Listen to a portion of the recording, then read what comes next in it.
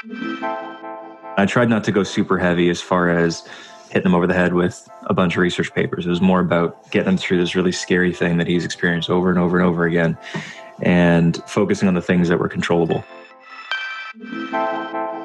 Welcome back to the Clinical Athlete Podcast. If you're not familiar with Clinical Athlete, we're a network of healthcare providers, students, and coaches who specialize in the management of athletes. We have two missions. The first mission is to connect athletes with professionals who they can trust. And we fulfill that mission through the Clinical Athlete Directory. You can find your nearest clinical athlete provider or certified clinical athlete barbell coach at clinicalathlete.com. Our second mission is to create a community and foster the education of those professionals and future professionals in the realm of athlete health and performance. This podcast is one way that we fulfill that mission, and another way is the Clinical Athlete Forum. The forum is our education, mentorship, and networking community where we discuss and share ideas and resources related to athlete health and performance. To learn more about Clinical Athlete and everything that I just mentioned, head on over to the website, clinicalathlete.com. If you enjoy this podcast, do us a favor and give it a rating on your favorite podcast platform so that we can get the information out to as many people as possible.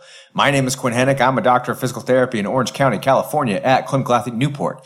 On this show, we are joined by our usual co-hosts, Jared Madar and John Flagg, as well as Taylor Allen Flanick, Clinical Athlete intern.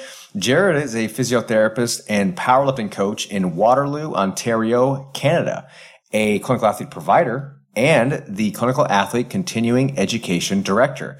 John is a certified athletic trainer and powerlifting, weightlifting, and strongman coach in Maryland, a clinical athlete provider and lead instructor of the Clinical Athlete Powerlifting Certification.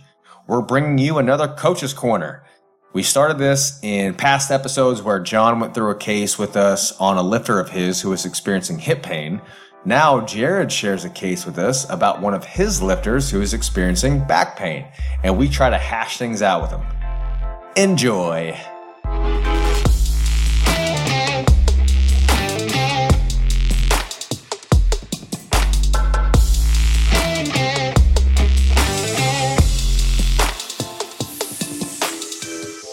So I'm working with a guy, he's about 40, working with him since about end of 2018, I want to say. And he came on wanting to just improve his aesthetics, get a little bit stronger. He and his wife have been training for powerlifting for a bit, but he had recurring low back issues before, a couple of tweaks.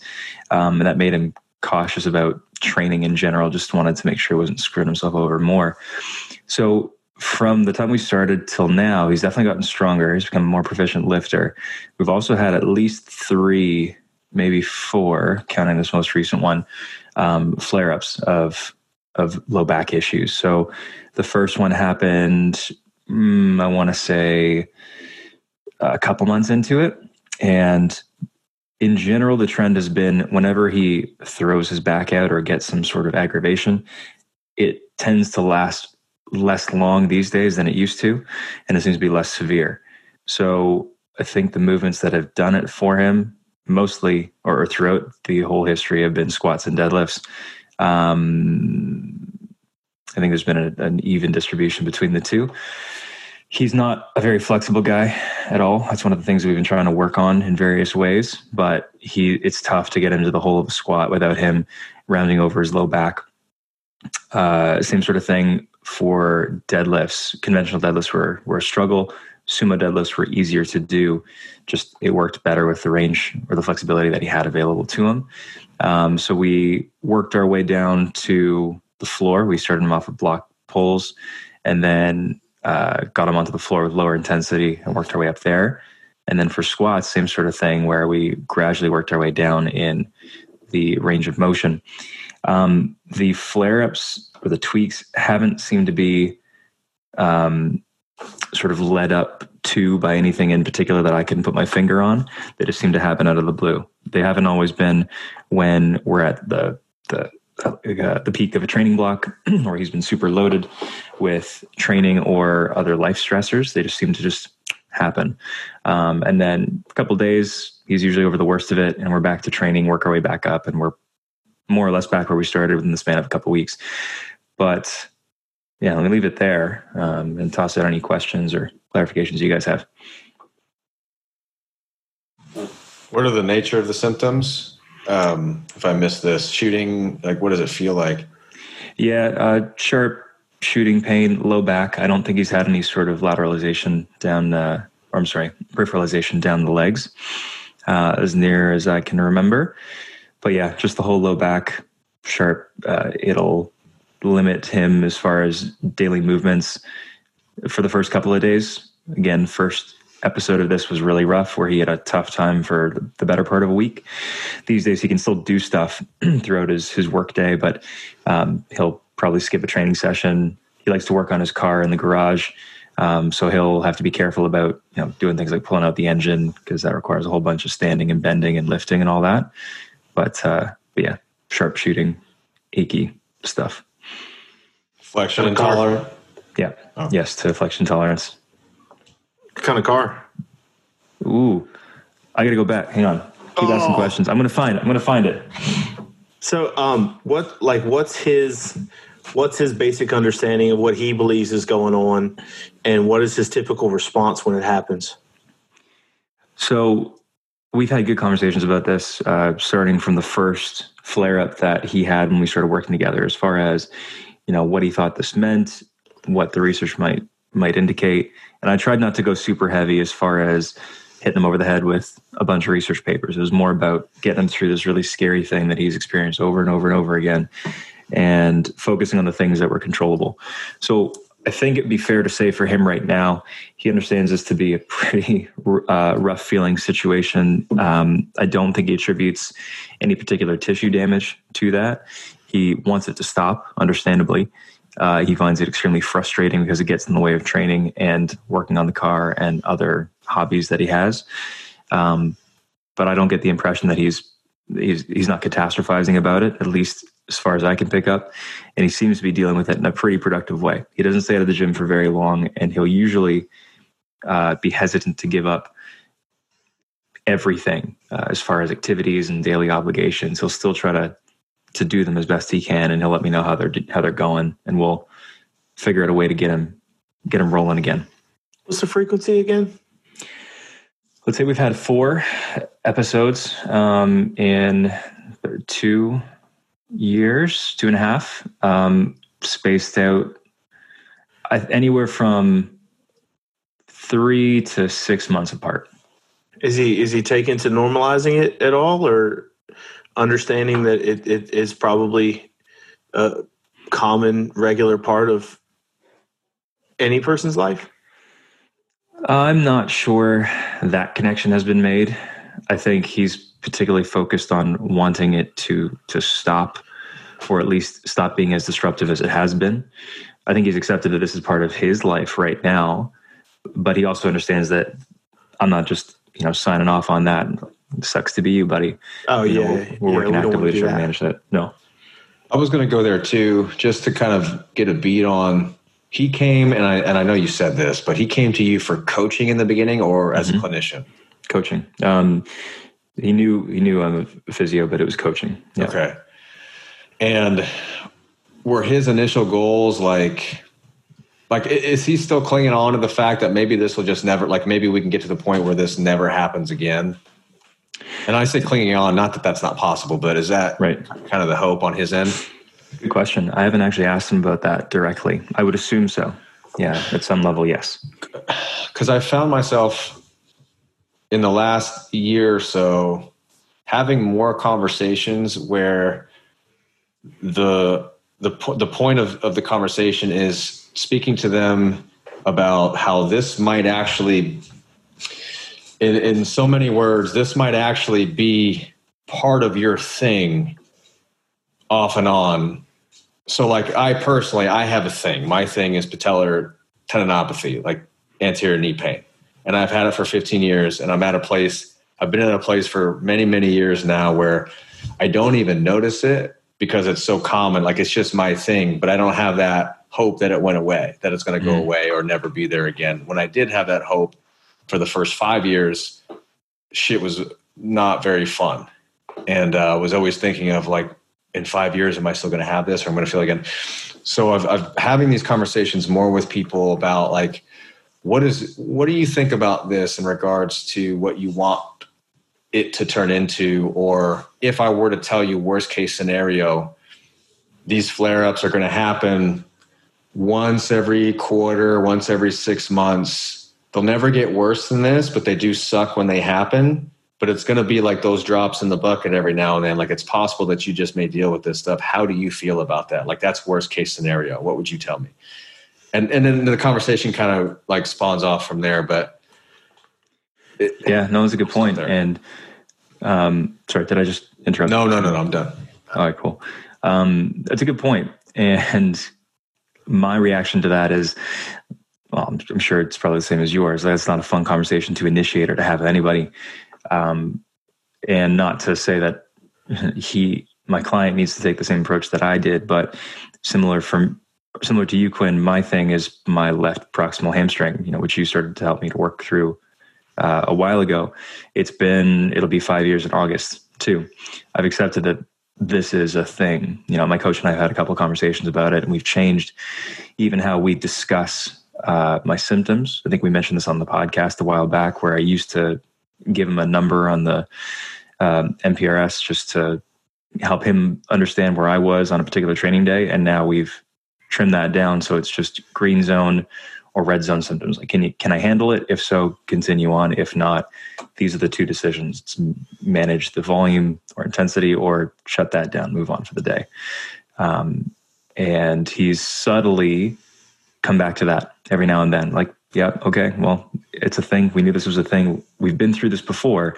Here's what we're going to do now. And it always comes back down to that actionable thing and something to give me some reassurance and to refocus, my mind, which is usually in a frustrated and spiraling place. Well, one of the reasons I'm sorry, John. No, I want to get back to Jared's guy here in a second, but Quinn, I have a question. When you had that mindset shift, did you find that you had more frequent and more prosperous training from that point forward? 100%. I will also say this though. There was still some mechanistic, like once I stopped playing football and stopped backpedaling, because I was a defensive back, and like literally all we did was backpedal. And it was like legs, like ballistic leg extensions all the time. Yeah. Thousands of reps every single day. Like once that stopped, symptoms immediately dropped to a certain level. And then once I kind of reframed things and also started to actually get stronger, like it was just a cascade of things, but it was a process, man. And I wasn't ready to hear. And there were many points in my life where I wouldn't have been ready to have that conversation or to listen. Because I look back and I actually think people tried to have it with me, and at that time I wasn't hearing it. I wanted like an injection. And I don't think that's where this guy is, but you don't know where he is until you have the conversation, and that's one of the reasons I asked you if he came to you for coaching or clinical practice, is because it's actually, to me, an advantage that he came to you for coaching. Mm-hmm. Because, you can then use that as like what I can do. You came to me for coaching and to help you through this training process. And what I can do is help you to manage, whatever situation that you find yourself in the current moment. I always put the caveat, like, obviously we want to minimize the occurrences of these things, and we want to minimize the severity when they do happen, decrease the likelihood that they happen again. Like, that is always on the table. But likelihoods and probabilities are just that, and yeah, for sure. Taking it back to you, John, it was a 1988 Porsche 944 Turbo. Whoa. Red. All right. Well, it's a Porsche. It has to be red or yellow. Yeah. It's more fitting. Yeah. I've seen some like dark color ones, but not real Porsches. All right. I'm going to leave that one right there. So Jordan asked, what is his initial reaction? Does he keep moving? Does he lay down? Does he freak out when this flare-up happens? Yeah, it's a good one. To the best of my knowledge, he keeps moving around these days. Back the first flare-up that he had when we were working together, it was so bad where he was essentially incapacitated for at least a day, maybe a couple. And he was moving around real slow, and it was a slog throughout that week. These days, it's more, I'm under the impression that he's getting through the week. He's still able to to work. He's working remotely from home, and he's still doing stuff around the house. He might be a little bit slower. He might be complaining a little bit more to his wife, but he isn't avoiding things. And he's usually missing a couple of days of training, and then we're back to it, even if it's just the bar, even if it's just something really light, and working our way back up. So to me, I think he's handling it pretty well. And I think just given his personality, his disposition, and our conversations in the past, giving him that sort of bandwidth to make those decisions, to skip a couple of days of training, is probably a good thing for him. I'd like over time to see that maybe of his own accord, or with less prompting from me, he takes a little less time away from the gym. Maybe instead of an average of 2 days, it's 1, or maybe he's right back at it the next day, even if it's just stretching in the gym or doing something that he's pretty confident won't aggravate the back. But looking at the whole 2.5 year picture, he's come a long way, and he strikes me as being a lot less afraid of things in general during a flare. You know what I find most interesting about this, in contrast to John's case, is how we all kind of immediately shifted to a different type of intervention for this particular person versus John's case. And it wasn't even something that we just planned or discussed. I had no idea what your case is going to be, but automatically with yours, Jared, we start shifting to this education process, where with John's it wasn't. And I just find that really interesting. And I think it's appropriate. Right. But why do you think we did it though? Well, I think there's a lot of factors when you just start getting the history of the person, when you start connecting dots, like the length of time that this has been a thing for him, the infrequent but consistent occurrence, the kind of nondescript, non-specific nature of the symptoms. They don't peripheralize the way that John's do. They're not mechanical. Like with John's, it's don't lock out the deadlift or the squat and I won't feel my symptoms and I can go as heavy. There are very distinct mechanisms, kind of we can manipulate constraints and actually make him hurt, not make him hurt. But with your guy, we can't. And so then it becomes instead of trying to be that mechanic, in this case, it's going to be very difficult. Then we start to be that guide and that consultant, which we are anyway, but and I think it just naturally lends itself to that. I agree on all those points. I think for my guy right now, the two things that will probably, or that I have a hunch will be helpful here and now and over the longer term, is getting him to focus in again on where his goals are, because he came in wanting to improve his aesthetics. His wife wanted to start to get stronger, and then she was playing around with the idea of competing, and she did compete last July, did awesome. And then he said to me that, no, who knows, maybe I'll compete someday.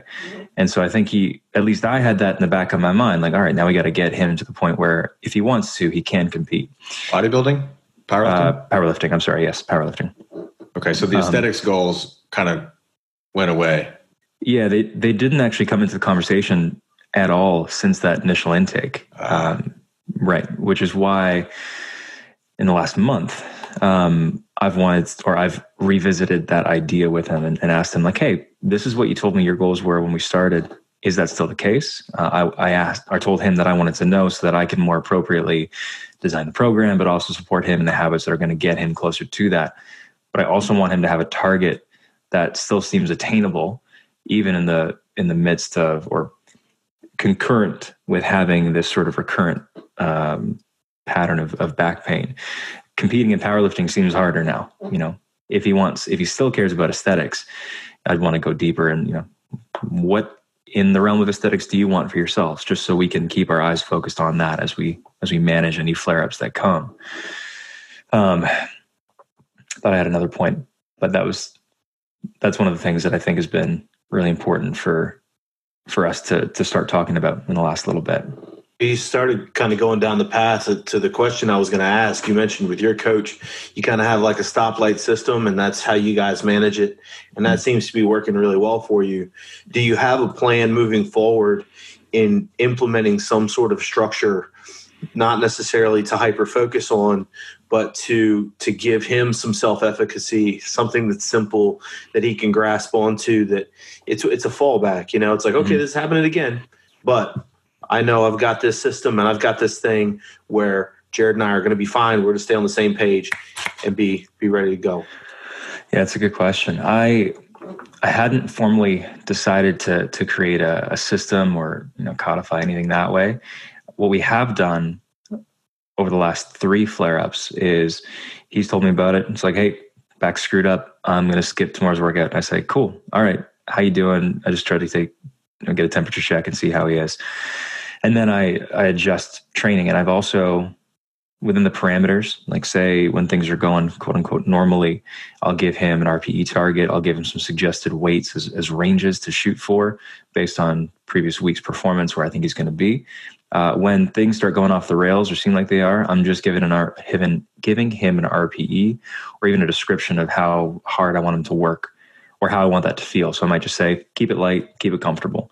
And I won't give him anything more than that. So he gets to make his decisions there. Or I'll keep the exercise up to him to choose. Like pick a leg exercise of choice or a back exercise of choice. So he gets to sort of self-select what he thinks is going to feel more comfortable. He seems to do pretty well with that. And I'm basing that off of the track record of usually within a couple of weeks, we're more or less back to pushing weights that we were touching before the most recent flare-up. So going back to your question, not formally, but I'm going to keep thinking about that now. And I'll maybe just ask him, hey, do you think this would be helpful if we had a formalized system for addressing these things? Or do you think that what we have right now is enough for you? So that's a good idea. Hey guys, Quinn Hennick here. Consider this a little brain break from our Coach's Corner talk with Jared about his lifter with back pain. Don't forget that if you want more of these conversations as well as endless resources pertaining to athlete health and performance, consider becoming a member of the Clinical Athlete Forum. Applications can be found at clinicalathlete.com. And now, back to the show. So David asked, is the client aware of the fact that his pain experience will naturally improve and worsen at some points throughout therapy/training? And what is his understanding of the effect of the work, the fixer mentality with him, and about different factors impacting his pain? I'm going to say that, yeah, he's aware that things are going to get better, particularly when he's in these flares. He's frustrated that he gets into them, especially with the frequency that he does. But he recognizes that it's going to, we've been there before, and I've told him that multiple times. And I'm inferring this from his actions too, but the fact that he picks himself back up and gets in the gym and we start getting back to work, that speaks positively to me. As far as understanding of the effect of my work, I think he understands me to be operating the role of a guide or a coach or a manager. He doesn't say anything or do anything to me that tells me that he's expecting me to fix him, but he is expecting me to come with ideas. So I remember the other thing that I wanted to say before. Flexibility, I think, is one of the things that's holding him back, especially around his hips. Like he's just not a flexible dude. So we're doing some drills, like some split squats, which I know he's cussing me out every week because I'm making him do these slow tempo split squats. But I think that, or we've seen actually, that as we've worked on those things and have put him into those positions, especially around his hip and pelvis and that sort of thing, and just giving him more access to that range, that translates well, or pretty well, over to his squats and deadlifts. So his start position on the deadlift and the squat these days, it's night and day compared to where it was a year ago. A big part of that is probably just the practice of those things. But I also have a hunch that improving his flexibility is going to at least help him feel more able or more capable of getting to those positions. And maybe on some level, like he's a little bit less exposed to another flare-up on any given day. I don't think he expects this to be completely gone following this most recent flare-up. I think he, on some level, expects this to continue. And I keep saying I expect. So that's telling me that I got to have a conversation with him to make sure that I check in. But yeah, he's not interacting with me in a way that makes me think he wants me or is expecting me to fix him. Because if he were, we'd be having a harder conversation sooner, and that would have happened a while ago. And Jennifer asks, for the most part, is the client improving and noticing that his numbers are improving, or does he seem to get to a certain point in training and then have a flare up? Improving on the whole. It's a little, part of what adds to the frustration for him is that he'll probably get in the territory of some PRs, hit a few PRs, and then we'll pull back just because I see that his RPE or his general execution of the lift seem to be dropping off. So I want to pull back, deload him a little bit, and repeat the process. Might go through 2 or 3 cycles, and then out of nowhere, seemingly, we get a flare up. So he is improving. And then even in terms of his technical execution, his range of motion, all the lifts, those are going up. This is also why I wanted to circle back around to his goals, because if his goals are more centered around hypertrophy, then there's not a need, or hypertrophy aesthetics is what I should have said. There's not necessarily a need for him to squat to IPF depth or pull off the floor. We can still have him make progress and hit PRs, but probably have an easier time doing it. Yeah. How do you guys? Sorry, I want to run down that rabbit hole a little bit. How often are you guys having that conversation, and how do you go about having that conversation when something like this happens and people get frustrated and they say, "Oh, I'm just not going to get stronger," or my competition squat didn't improve by 50 kilos? Like, how do you help frame that, especially if you actually have KPIs? Like, say a pin squat for me. Like, I know if my pin squat went up, my squat went up. So the big pin squat I had a couple weeks ago, that's just an indicator that everything's smooth sailing. If you hit a PR on a variation that I know translates well for you, and you're mad about this thing over here, how do you reframe these things for people? Because I feel like it's a conversation that a lot of coaches have to have they're really uncomfortable with. Yeah, I agree on that last point. I think for me, I first try to go for the empathy and establish that in some way, a genuine way, So for me, I'm able to, if we're talking about the context of an injury or pain or symptoms, I'm able to lean on my hamstring issue, and I try not to go for the, I know how you feel card, unless, or maybe I'll say, I think I know how you feel, and then I'll give them a chance to say whether I'm right or wrong. But I'll try to ask a couple calibrated questions and really give them a chance to vent and fill me in on how they're doing and why they think we're stuck, if there are any things they can point to. I think I try not to rush that conversation, not to blow past the "this is pretty shitty right now" phase, but let that air out, spend as much time there as we need to, but try to gently nudge the person in the direction of, hey, I get it. We can keep talking about this, and we will keep talking about this. Here's what I think. Here's where I think the low-hanging fruit is, and this is where I think we go over the long term. What do you think? And then if we both sign off on it, then we start doing it.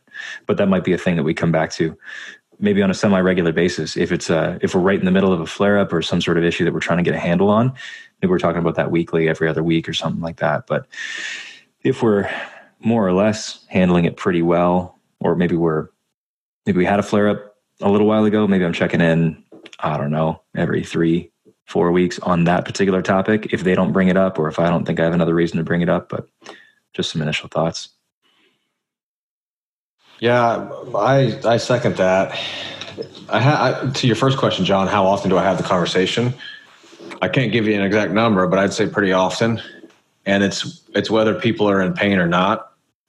They have a bad training day or a bad training week, or even just life is stressful and they kind of take it out on training. Whereas if life is going poorly and training is going poorly, then it's like the training is a nice thing to complain about, because life, you can't complain about as much stuff if it's like you got to do what you got to do. But like training is that expendable thing where like you can bitch about it. So I definitely try to take the empathy route, where I've said this before. My empathy bucket is not as big as some people's. I wasn't born in Canada, but what I try to do is just at least make sure that I understand, like that I am hearing them correctly. So empathy is just kind of understanding, putting yourself in their shoes, understanding where they're coming from, not necessarily sympathy. And I've done a better job of separating those two where I have more to give. But empathy is an understanding, kind of you can be disconnected, but at least understand. So I try to mirror what they're saying and, replay it back to them in a way that's, so I definitely understand that this is frustrating, just so I know where you're coming from. This is kind of what you're feeling, and I'll lay it out there as I'm seeing it, as I understand their thoughts. And then I'll put it back on me and I'll say, okay, from my perspective, this is what I see. We definitely had a not so good day today, or we're definitely having a not so good week. But, let's step back a little bit and let's look at the trends that have been going pretty well, or your KPIs, John, like you mentioned. And so I'll try to zoom in on their current set of feelings and their current mindset, zoom out to what I see as coach, clinician, guide, and then put it back on them for the response to kind of meet in the middle. And I'll leave it open-ended. So I'll give them my perspective and say, so what do you think about that in terms of what I'm seeing in regards to the positive trends here? Is that what you're seeing as well when we think about it big picture, or are you seeing something different? And so it's kind of like throwing it back to them, nudging them to think big picture. Now, if they come back to me and say, you know what, actually, no, I'm big picture, I'm not seeing improvement. And now we're actually getting to something. So this doesn't happen often, but if an athlete is frustrated in general with how training has been going and they're not voicing that, sometimes that might manifest in like lots of day-to-day complaining that you just think, oh, you're just not thinking big picture. You're not thinking big picture, but maybe they actually do see the big picture as a failure. And, but that doesn't happen often. But if they were to come back where it's like, you know what, now we're getting to something, but most of the time what it comes back to is, yeah, I know you're right. If we think about a bigger picture, I'm just really frustrated. And it becomes more of a venting session where I just kind of like let it go and let them do it, because it feels better. Like I like to vent about stuff too. And it feels better when I'm venting to a human instead of the air. So I will be that sounding board. You'll just yell out your window. Yeah. That thing. Right. It's not as satisfying. But so that's kind of a general approach. No, you're right. And I think one of the things that in there that I try to remind athletes is that you mentioned is it's real easy to take it out on training if everything else sucks. We got a lot of people with COVID and everything going on right now. You get a lot of people who are like, this sucks. Training has been terrible today. And I'm like, don't forget you have a barbell and rack and all these other things that some people don't have. So, yes, you got to homeschool your kids and you're home all day and you've ran out of things on Netflix to watch and it just sucks. But it's really easy to be mad at your squat. There's a lot of other things going on. And then we have that conversation and next week it's like, oh yeah, I feel really good. Squat was great today. Oh, cool. Awesome. I find myself saying a lot though, even like when they have awesome days, I'm kind of quiet because I want them to ride that high. But in my mind, I'm thinking, don't get too high because there's going to be a shitty day coming around the corner, because that's just how life is. But don't get too high on the good days. Don't get too low on the bad days. I say that a lot. And on days like that, because I say it a lot and I say it like I said it the first time, I just say, and remember what we always say, and they know what's coming. But like, if I keep hitting them with that, sometimes they'll just start to take it on themselves and they say, it was just one of those days today. But, they start to kind of take on that mentality in a positive way where they can stay a little bit more even keel. And some people are just wired different, but I say that a whole lot and I repeat it and I don't have any problem saying it because I think it encompasses a lot, that one little phrase. But I will say, I'm going to add a little caveat to that. Savor PRs though. Oh yeah. For sure. Don't be that athlete that's like, yeah, but me. I hadn't seen a squat PR in like 9 months, 10 months. Come on. Savor We that have 2.5 kilos. It's not a rebuttal, but when I'm saying that phrase, it's more of like, don't think, training and stuff. yeah. And it's like, especially with pain or injury, don't think because you've had a couple good consecutive days, like you have that hope in your mind. Oh, well, maybe my thing is just gone. Maybe that thing that I've experienced for the past 10 years just won't happen again because I've had 3 great days of training. I also don't want people to have that hope. That's very unlikely. And so I'm just like real gentle with it. It's awesome that you're feeling fantastic. That is so going to be the thumbnail for this I whole want video. more Quinn impressions. You all scrunched up with your fingers crossed. Jennifer asks, do you think that where we're exposed to how well everyone else is doing on social media, if that can have an influence on your clients' expectations in their training? 100% yes. 1,000%. I mean, yes. there's research on that, seeing people's highlight reels. There's even like the papers are like titled that. Social media, the highlight reel, and there's like anxiety ridden for sure. But just think it's just that though. It's a highlight reel. Like nobody puts their shitty days on social media unless they're doing it to drive, sympathy, which I guess that happens a lot too. But The last week, man, back off. Oh, did you? Personally attacked. Except for that Yeah. meet recap that starts off with, well, today wasn't my day. See, I like that because that's realistic. It's true. But the answer is yes, 100%. That's why I try not to just mindlessly scroll, because then I start to feel worse about myself. Mhm. Actually. Yeah, no, same here. Cool. Well, I don't know if we helped you, Jared, but No, it sounds like you're managing that well. No, definitely gave me some good thoughts. And the biggest thing that I'm taking from this is that it's probably a good thing to come back around and have a good conversation with him. I am confident enough in the status of the working relationship that he and I have that I can bring this up to him and just ask him directly without putting too much, not importance, but urgency on it. Like, hey, just thinking about this. How do you think we're doing? Got a couple ideas. And if he gives me the green light, then we'll dive further in.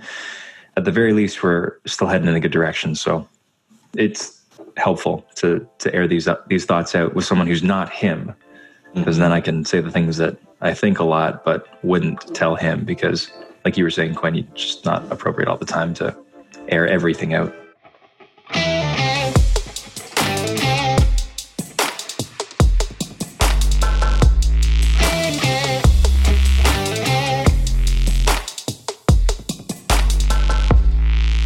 We'd like to thank Jared for sharing this case with us on this episode of Coach's Corner.